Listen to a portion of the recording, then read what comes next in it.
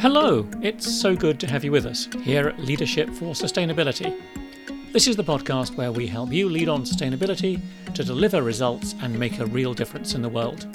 I'm Osbert Lancaster, longtime sustainability consultant and trainer, and co-founder of Realise Earth. Dee Davison was Business Operations Director when she realised Deluxe needed a global sustainability strategy. She pitched the idea to the executive team and got their go-ahead and support. Dee is now Global Director of Sustainability with Deluxe Media Entertainment. Join me in conversation with her to discover how she went about developing the company's first sustainability strategy. You'll learn how she got buy-in and support of different groups, who some of her key allies were, and how she built a network of people across the organisation to make change happen. And you'll hear how Dee is setting about her next big challenge. Dee also talks about the importance of collaborating with people across the industry when, as she says, the commercial lens gets put to one side and everyone's working towards the greater good. Dee, it's great to have you with us today. And maybe you could kick us off by explaining, what is Deluxe and what does your role involve? Sure. Thanks, Osbert, for having me. Deluxe is a global company and we do content creation, content servicing and content distribution. So what that means in practice is we work with the makers of films, TV content and audiovisual content. And we perform lots of services on that content after the production phase to get it onto the endpoint screen. So whether that be a streaming platform, a more traditional broadcast platform, or the cinema. So that could involve localization of the content. So we provide subtitle and dubbing services in 120 different languages from around the world. We do sort of compliance editing to edit content so it's suitable for different territories.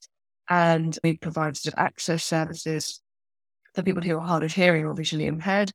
And then we distribute the content as well. So we will do the physical distribution to the cinema or to Netflix or to the streaming platform or wherever it's destined.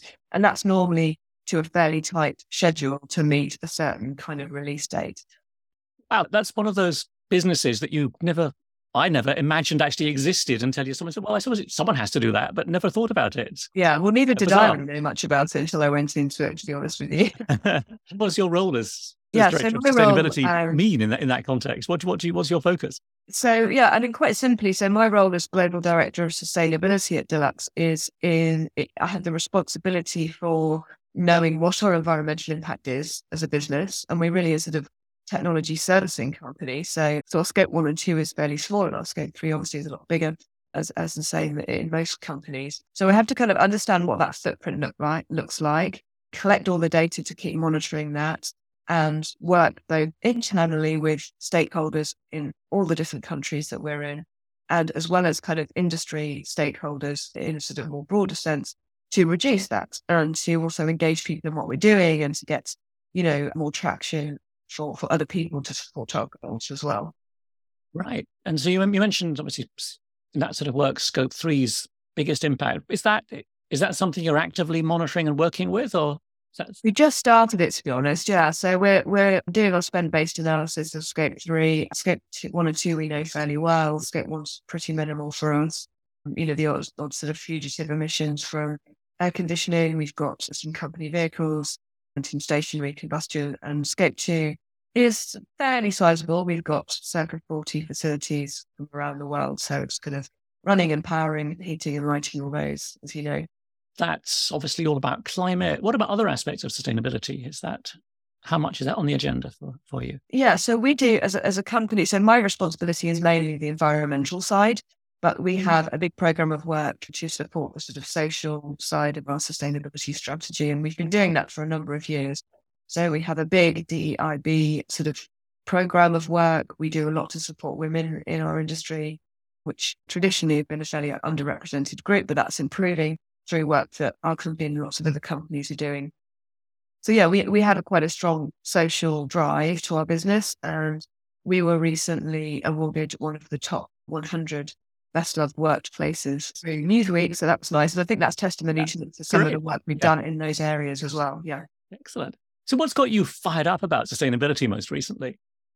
So I would say, sort of outside of a business context, something that's really been inspiring me and firing me up is an event called Climate Cycle. And that's being done by a ex-world champion triathlete and world record holder called Kate Strong. And she is cycling the perimeter of the United Kingdom over 3 months. So that's 3,000 miles in 3 months. And she's visiting sort of 40 odd sustainability projects along the way and learning about lots of great work that's happening in our own country to support the planet. And what's great is that you can get involved in this as well. So I'm hoping to actually go and join some of her ride when she hits Bath and Bristol in August, but anyone out there can join the ride virtually or in person. And if you join virtually, they commit to planting a tree. So you can go on this brilliant app called Climate Games, and you can cycle any distance in the gym or just sort of locally. And everyone who joins her eventual Climate Games and participates through cycling whatever distance gets a tree planted. So I did that a couple of weeks ago. It felt great. I was sort of part of this big initiative, and I've been following her on Instagram and, seeing her journey and what she's learning about these different projects. So I have to say that's really fired me up and got me very inspired. Yeah. It's really interesting. I hadn't heard of that until you mentioned it. Why that of all the different initiatives and projects and campaigns and stuff that are going on? What is it about that one that really? I guess it's local. So the point of it is to say, there are a lot of big kind of charities and great work going on internationally to fight climate change. This is more of a local sort of single person doing something and trying to make a big impact. And I want to support that. So and it's been very interesting learning about the things I just didn't even know that was going on in our country. So I suppose the local level part of it in some ways makes it more tangible and meaningful to me in my day-to-day world as well. Yeah, I think it's really nice sort of when people like showcase and share the stuff that's going on that we don't often know about, and it can be happening down the road and you don't know about it. So exactly. Yeah, I really like that. Yeah. I think that's a bit about what we're trying to do with this podcast is like lots of people don't realize, what other people working on sustainability are doing inside businesses and elsewhere. So yeah, that's great. Yeah. So back to the sort of the business side of it. What, in terms of your career, all the work you've been doing around sustainability, is there anything what is the aspect of that you're most proud of, especially around engaging and involving colleagues and stakeholders in sustainability? I guess I would say I am most proud of the fact that I instigated the global strategy for Deluxe in sustainability. So what I mean by that is for a number of years, Deluxe has been doing a lot of good stuff locally and regionally on sort of more CSR, more kind of additional CSR type charitable volunteering type initiatives. And I'd always been sort of putting my hand up to support those and to help lead those, but it was always additional to my day job. And then I suppose... What was your day job at that time? So I was business operations director. So I was more involved in the sort of day-to-day running of the business.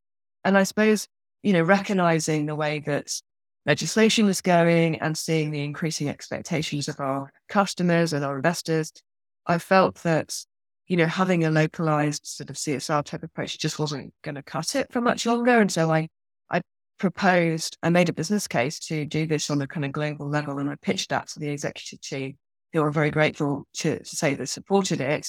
And it supported me to kind of upskill and do some professional development in that area to then lead that strategy and make it happen and implement it. So, I suppose I feel proud that I was the instigator of trying to get us ahead of the game in sustainability, which I feel like we are at the moment, and there's always changing it, of course, but in our part in the sector, I think we are being recognised as being, doing some good work, and we're sharing that as much as we can as well with the broader industry.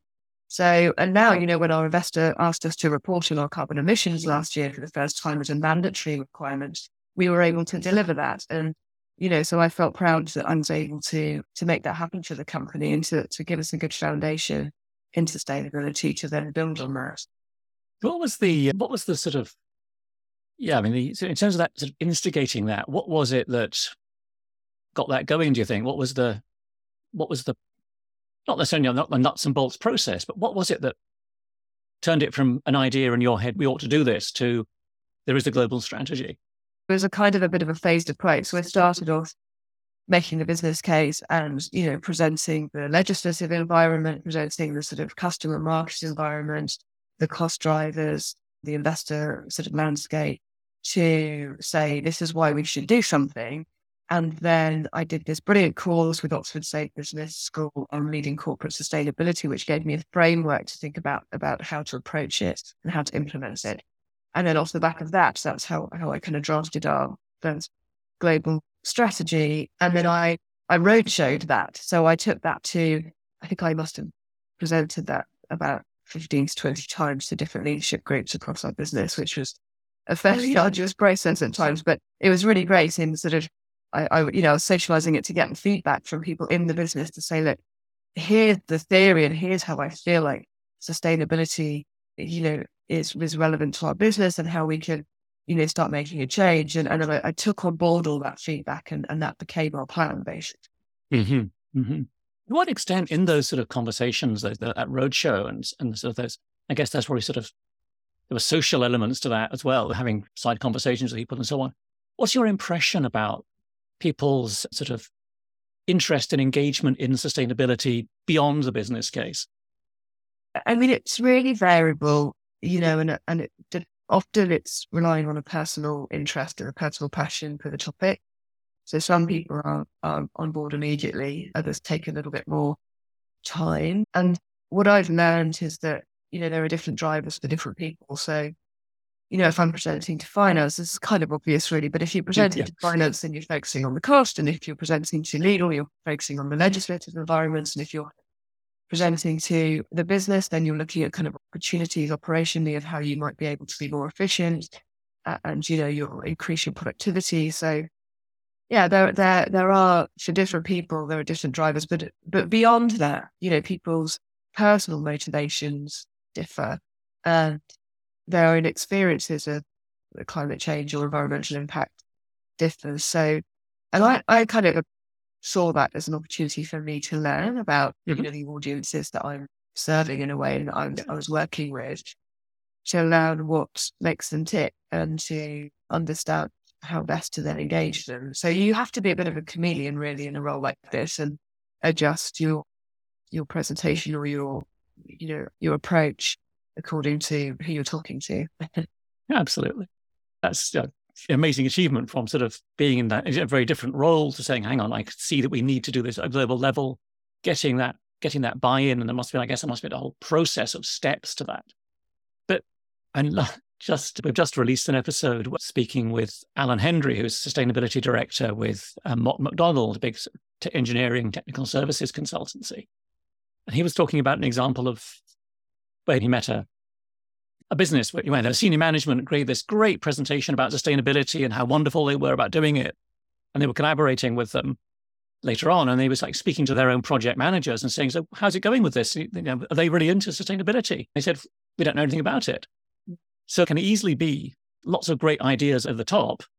And that doesn't filter down, doesn't turn into action. So what's your sort of trajectory with that been? Where are you on that trajectory from ambition to reality? I mean, obviously you made a lot of progress because you've been able to talk, give your carbon emissions and so on. But yeah, I mean, I do identify with that experience in some ways. I feel like over the 20 odd years of my career, I've had experience of doing this sort of evangelizing advocacy type role, but I've also been in the delivery of, in the operations and delivering the goods day to day. So I have been able to flip between those two roles and you have to get the thing done.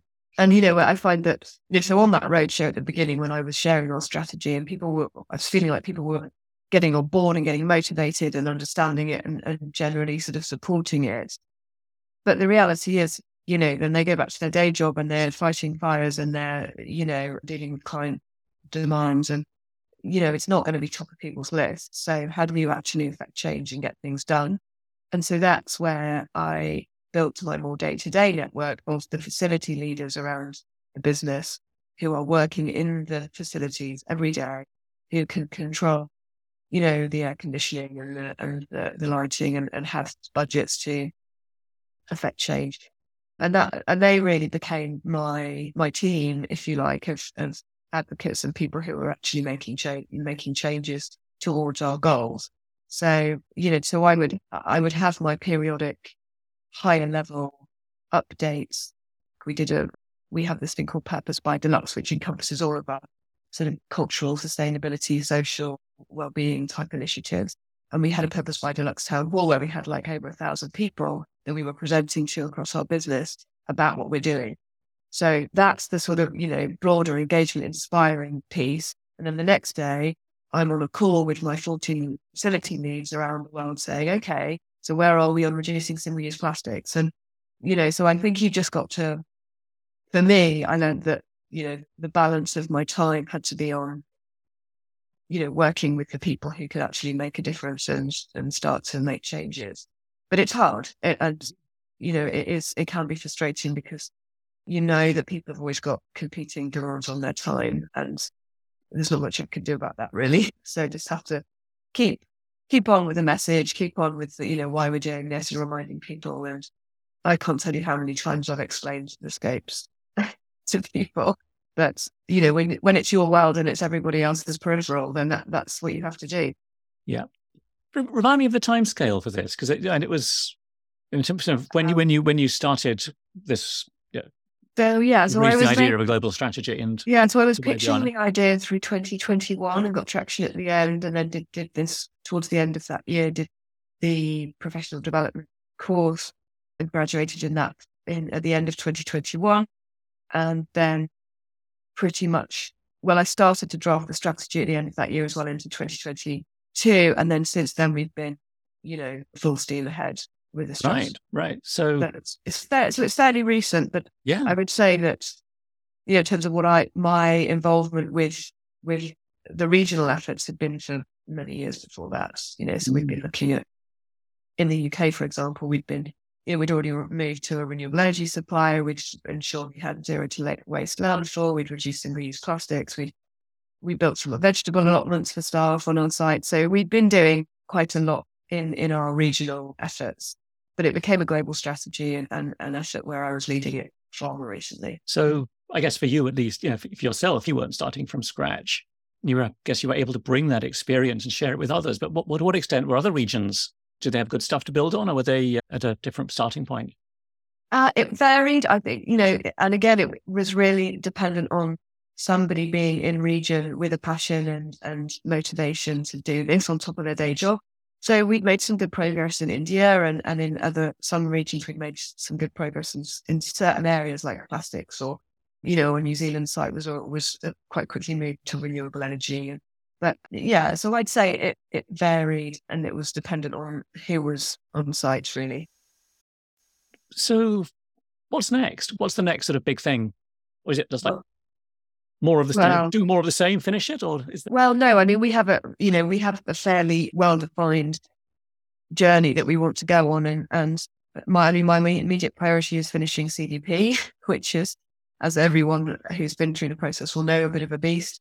This is the first year that we'll be doing the full assessments for CDP.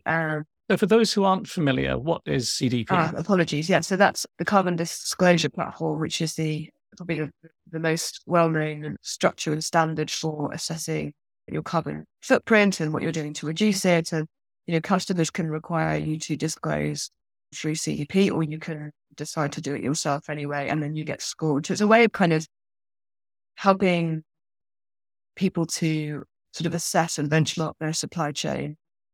But it's also a helpful thing from the vendor's point of view, like us, that, multiple of our customers could ask us to disclose using the same framework. So we only have to do it once, which is good. Even though that once is quite a big lift, we still only have to do it once. So that's really helpful. Thanks. So basically you're in the middle so in the middle of CDP, and that reporting timeline is the same for everybody doing CDP out there. So if anyone's listening to this in July, they'll probably be in the same situation if they're doing it. So the deadline for that's the 26th of July. And then where I think CDP is helpful is it helps you to see areas where you ought to be doing more or where you ought to focus in the future. So in terms of my next priorities, when I look at CDP, I see we've got a gap around climate risk opportunity and assessment.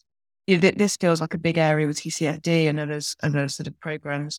another legislation coming, climate risk is a big thing. And whilst we as a company have identified at a high level some climate risk, we haven't really looked in detail at the opportunities or done a thorough risk assessment. So, for example, we've already experienced severe flooding in our Bangalore office in India and had to fairly quickly put mitigating actions in place for that.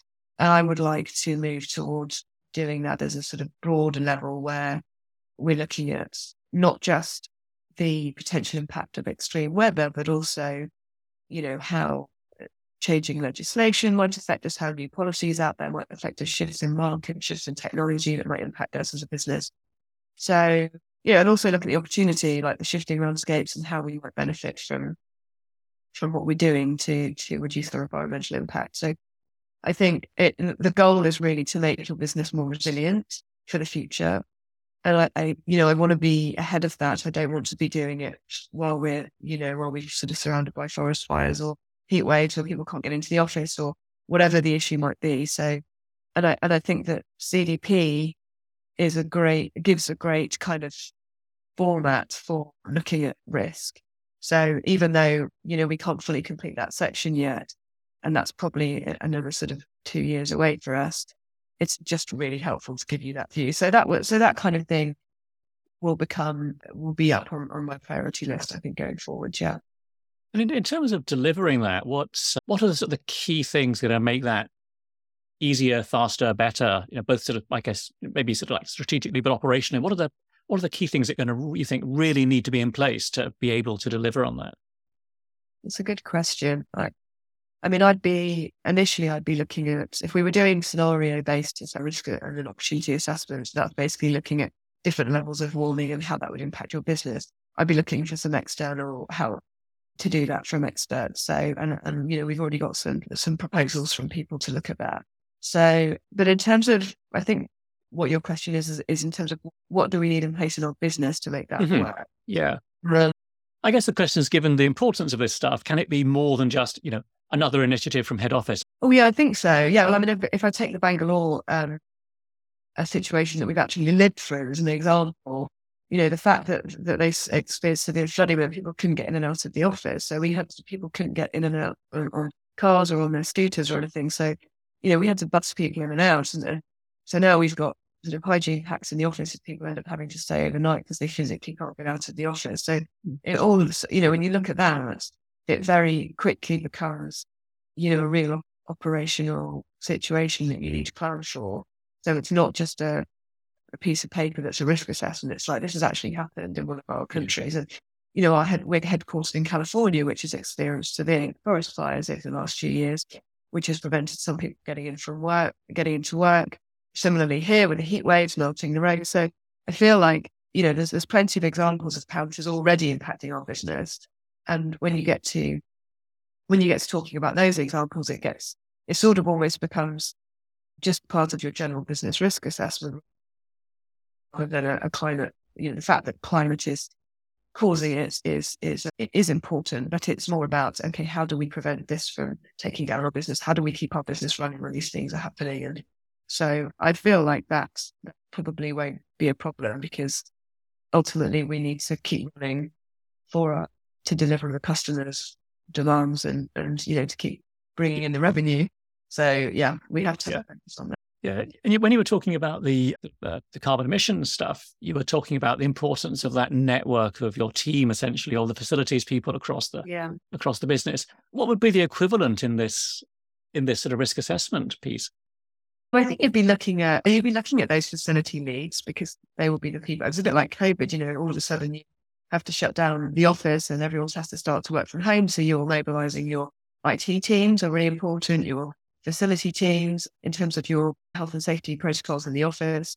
The operational leads are critical, obviously, because they know what the workflows are and how those could be impacted. And I think to some extent, your supply chain. So, for us, it would be, our cloud providers, our tech vendors. So, if we've had issues with our supply chain and getting a hold of kit that's traveling from the East through, because of sort of issues with chips and other sort of natural resource materials, that sort of stuff. So I think supply chain becomes quite important as well. But yeah, it's there would be a kind of a SWAT team, if you like, that you would need to get together pretty quickly. But that's all part of the risk planning, isn't it? Yeah. So I was thinking more not about when the stuff hits the fan. It's more in that preparation phase. Oh yeah. Okay. That team of people who are sort of on it. And exactly. So I wouldn't be able to kind of do the risk assessment single-handedly. I'd be pulling in all of those people to sort of map out what are the operational processes, where are people based, who's hybrid, who's reliant on the office, who can work externally, and what are the really, I guess it's IT infrastructure demand, because our whole business is running on tech.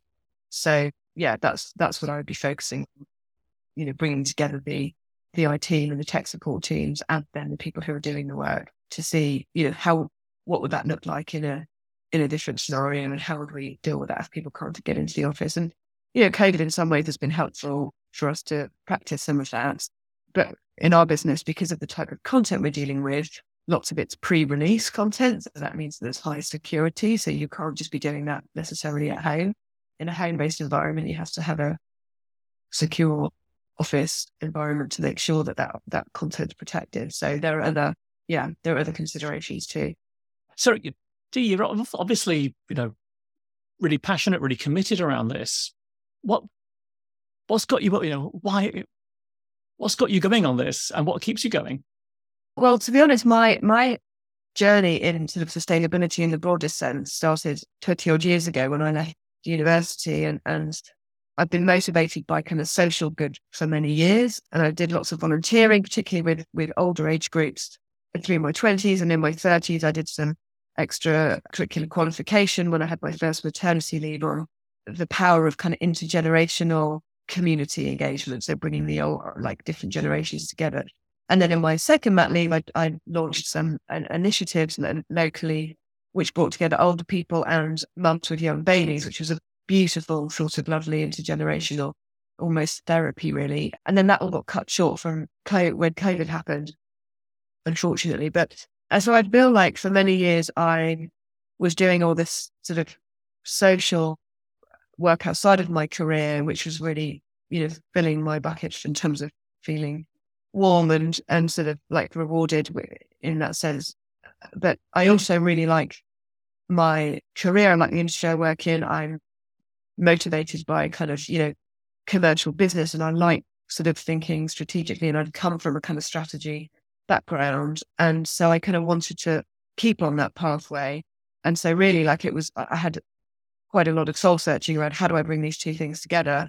And, with the emergence of kind of ESG and the more focus on corporate sustainability, that felt like the perfect opportunity for me to feel like I could bring my motivation and sort of passion for doing good for the world, and not to say that I'm, like Greta Thunberg or anything, but just, I could sort of feel more rewarded in my career and actually keep up the kind of corporate focus and keep my sort of commercial strategic lens, but bring in the sort of, the planetary and social good to that. So yeah, I guess that's what's motivated me and why it matters to me. And it has done for many years. And so along this journey, and it's been a long journey with many different steps, are there any particular people or organizations that you've found have been really important to you on that journey? Definitely. Yeah. I mean, internally, my boss has been an advocate from day one. And so that I've been really grateful for that. She's been the one that sort of, has been my representative, if you like, on our executive group and with our investors to sort of, explain why this is important and why it's important for us to keep promoting it. The facility managers that I've worked with in Deluxe have been excellent and really helped me to affect change, as I mentioned. But then there's been other people alongside that cheerleaded me along the way. So, at the beginning when I was thinking of making the change and sort of focusing fully on corporate sustainability, and along the way when you hit humps and bumps in the road, they're the ones that kind of remind you why you're doing it. And so I've had brilliant mentors and friends and family and other colleagues that have helped me along. So that's been really good. I was on a RISE Women in Broadcast mentoring program. I've been on it for a number of years. I've been a mentor on it 3 times now. And last year I was a mentee, and my mentor was just, really gave me wings that year, because it was a big year for me. And so that's helped me enormously. And then also my external network. So I was in LA last month and meeting the sustainability leads from some of the major Hollywood studios, who are very collaborative in this environment. So, the commercial lens kind of gets put to one side, and everyone's working towards the greater good. And for me, that's, a really nice space to be in. So those people have been very supportive and helped me learn a lot. And it's great to share experiences there as well. So yeah, I would say my kind of external network that I've been built up in the industry over 20 plus years has been instrumental and has been a huge help, as well as those kind of key stakeholders in the business as well. That's really fascinating. I guess I take 2 things from that. One is, like, it's a reminder for all of us that, despite what it looks like, when you mentioned Greta Thunberg, like sometimes it looks like there's this superhero doing it all by themselves. But in fact, change always happens with a group of people, connections and whatever, working together on this stuff, even if there is a, perhaps a figurehead or, someone at the front, in front of the camera. So that, I think you've really shown that. The other thing I sort of take from that, I guess, is it was really clear when you mentioned those heads of studio in Hollywood and putting aside the commercial interest to focus on this greater good. And I think in my experience, certainly, when you have the chance to perhaps put aside some of the day-to-day pressures and so on, and just start looking at, well, what really matters, you can have those conversations about, well, this is why we care about stuff. This is what we want to try and do. And then you can work out how you can do that. And obviously it has to make sense commercially, otherwise you go bust. But, and I think that connecting in with that sort of personal interest and drive is so important. Do you want to say more about that? Yeah. So do you mean that why, my personal interest and why that's kind of how that's helping me in my day? And thinking about your experience of engaging other people, whether that's inside the business or outside the operation, you started off a lot with the business case, which absolutely is really crucial. But there's also this personal connection, and this personal connection with each other, but also this personal connection to the greater good that you mentioned. And how do those things play together in your experience? I mean, it matters hugely, because everybody who I have met on the whole in this space is in it because they care about it. It's not the sort of thing that you go into because you just sort of fall into it, and it's intentional. There's always like that sort of, when you meet people, you immediately have this sort of understanding that you're both there, and everybody's there, and we've all probably struggled with lots of the same things, and we're all probably motivated by a lot of the same things. And what's interesting to me is the people who are in their roles in our industry, who've come from other industries, maybe they've come from energy or renewables or other parts of clean energy or sustainability in other sectors. And that for me is great, because, that's just bringing in all this knowledge and awareness of what other people are doing in other sectors that we can learn from. So yeah, I would say that's one part that I absolutely love about the job, is meeting people driven by the same thing, with the same motivations, often with the same challenges. And so you meet people from different industries or from the same industry, and it's almost like half a therapy session and half a kind of business thing, because you might be on different stages of your journey, but yeah, the challenges in terms of engagement and progress and the legislation and everything else that we're all doing is often very similar.